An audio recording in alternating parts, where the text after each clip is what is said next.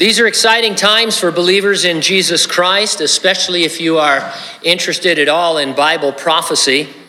Oddly, many believers are ignoring prophecy. They even ridicule those who think it's relevant to current events. It's kind of a pendulum swing in the wrong direction. We reserve a few minutes Sunday morning to suggest news or trends that seem to be predicted by the many yet to be fulfilled prophecies in the Bible. We're careful to use recognized, reliable sources for news. We don't want to be accused of sensationalism, and sadly, that's something all too common among those who talk about the end times. And we're not saying the things we report are the fulfillment of prophecy, only that they are the things you'd expect in light of the Bible's unfulfilled prophecies. Now, the final book of the Bible, the Revelation, predicts what the world will look like in the end times, especially during the 7-year Great Tribulation.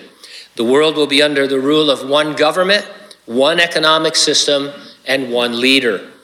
A global one world order is being openly pursued by many of the world's most powerful men.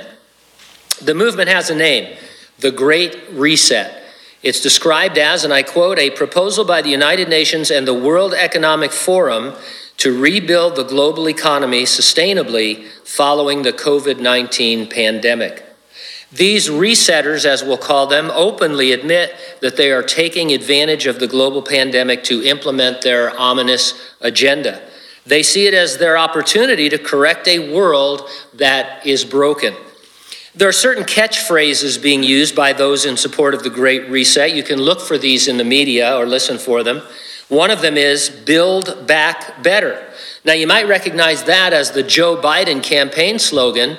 He's even got a website now, buildbackbetter.com. The truth is, the slogan was already in use by the resetters, and Biden's use of it is a deliberate alignment with that entire movement. Frank Hill of the North State Journal wrote this: Joe Biden's Build Back Better slogan, of which no one knew the meaning or purpose, is a direct lift from the Great Reset Manifesto, let's call it that, concocted by these dreamy-eyed elites of the world who attend retreats in Davos, Switzerland under the auspices of the World Economic Forum. I read a good article about this on Reuters titled, The Great Reset is Trending. I'll give you some excerpts. Put simply, the Great Reset is the blueprint for a complete transformation of the world's economy. There will be no money, no private property, no democracy. Instead, every key decision, what you do for a living, how much stuff you consume, whether you can take a vacation, will be decided for you by unaccountable experts. The people pushing for this Great Reset are perfectly open about their plan. Indeed, they can scarcely stop talking about it. One of these people is Canadian Prime Minister Justin Trudeau. Trudeau says, building back better means giving support to the most vulnerable while maintaining our momentum on reaching the 2030 agenda for sustainable development. This pandemic has provided an opportunity for a reset. This is our chance to accelerate our pre-pandemic efforts to reimagine our economic systems that actually address global challenges like poverty, inequality, and climate change. The article goes on and says it's innocuous enough, but in fact, there is a deeper meaning to phrases Trudeau uses: building back better, 2030 agenda, sustainable development, and reset are all buzzwords for the complete transformation of the global economy in order to create a new world order. Radical changes are coming that some pundits have referred to as a before coronavirus, BC, and after coronavirus, AC era. We will continue to be surprised by both the rapidity and unexpected nature of these changes. Many of us are pondering when things will return to normal. The short response is never. Nothing will ever return to the so-called broken sense of normalcy that prevailed prior to the crisis, because the coronavirus pandemic marks a fundamental inflection point in our global trajectory. Now, for years, Christians, and especially those of us who follow prophecy, have been accused of being conspiracy theorists. We're seeing a one world government all the time. We're predicting different things. And, people ridicule us. And sometimes some people went too far with that. You understand, this is not Christians. These are the world's leaders who are openly calling for a reset that will lead us into a one world economy, a one world government kind of a thing. And they're not, as this article says, they're not shy about it. They're very upfront about it.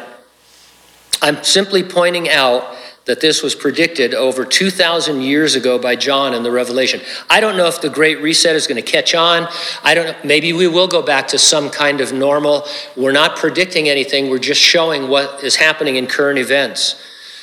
Simultaneously, we're seeing the implementation and widespread acceptance of invasive biometric technologies that could be the precursors of the socioeconomic system that will eventually be usurped by the Antichrist. I guess what I'm saying is that we live in an era when there is almost a perfect storm of everything coming together to create the world that will eventually be the world of the Great Tribulation. The Apostle Paul noted that the God of this age has blinded the eyes of non-believers. That means that they are pawns moving in this direction without any idea what they're doing. If there is a real conspiracy, it's a satanic conspiracy behind the scenes, and he's using the world's leaders to do it. A blind person needs light. They need the light of the gospel. That needs to be priority one with us. The church's mission never changes. Go, and as you are going, make disciples.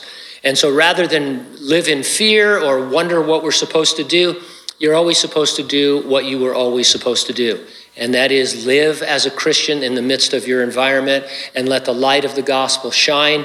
Let people see Jesus, because this is a spiritual issue. We can fight it in court, and we should. We can fight it politically, and we should. There's nothing wrong with those avenues that are open to us. But ultimately, a person needs to be transformed from within to see the light of the gospel of Jesus Christ. Now, we, of course, believe the resurrection and rapture of the church is imminent. The word imminent means any moment, not soon or quickly, any moment.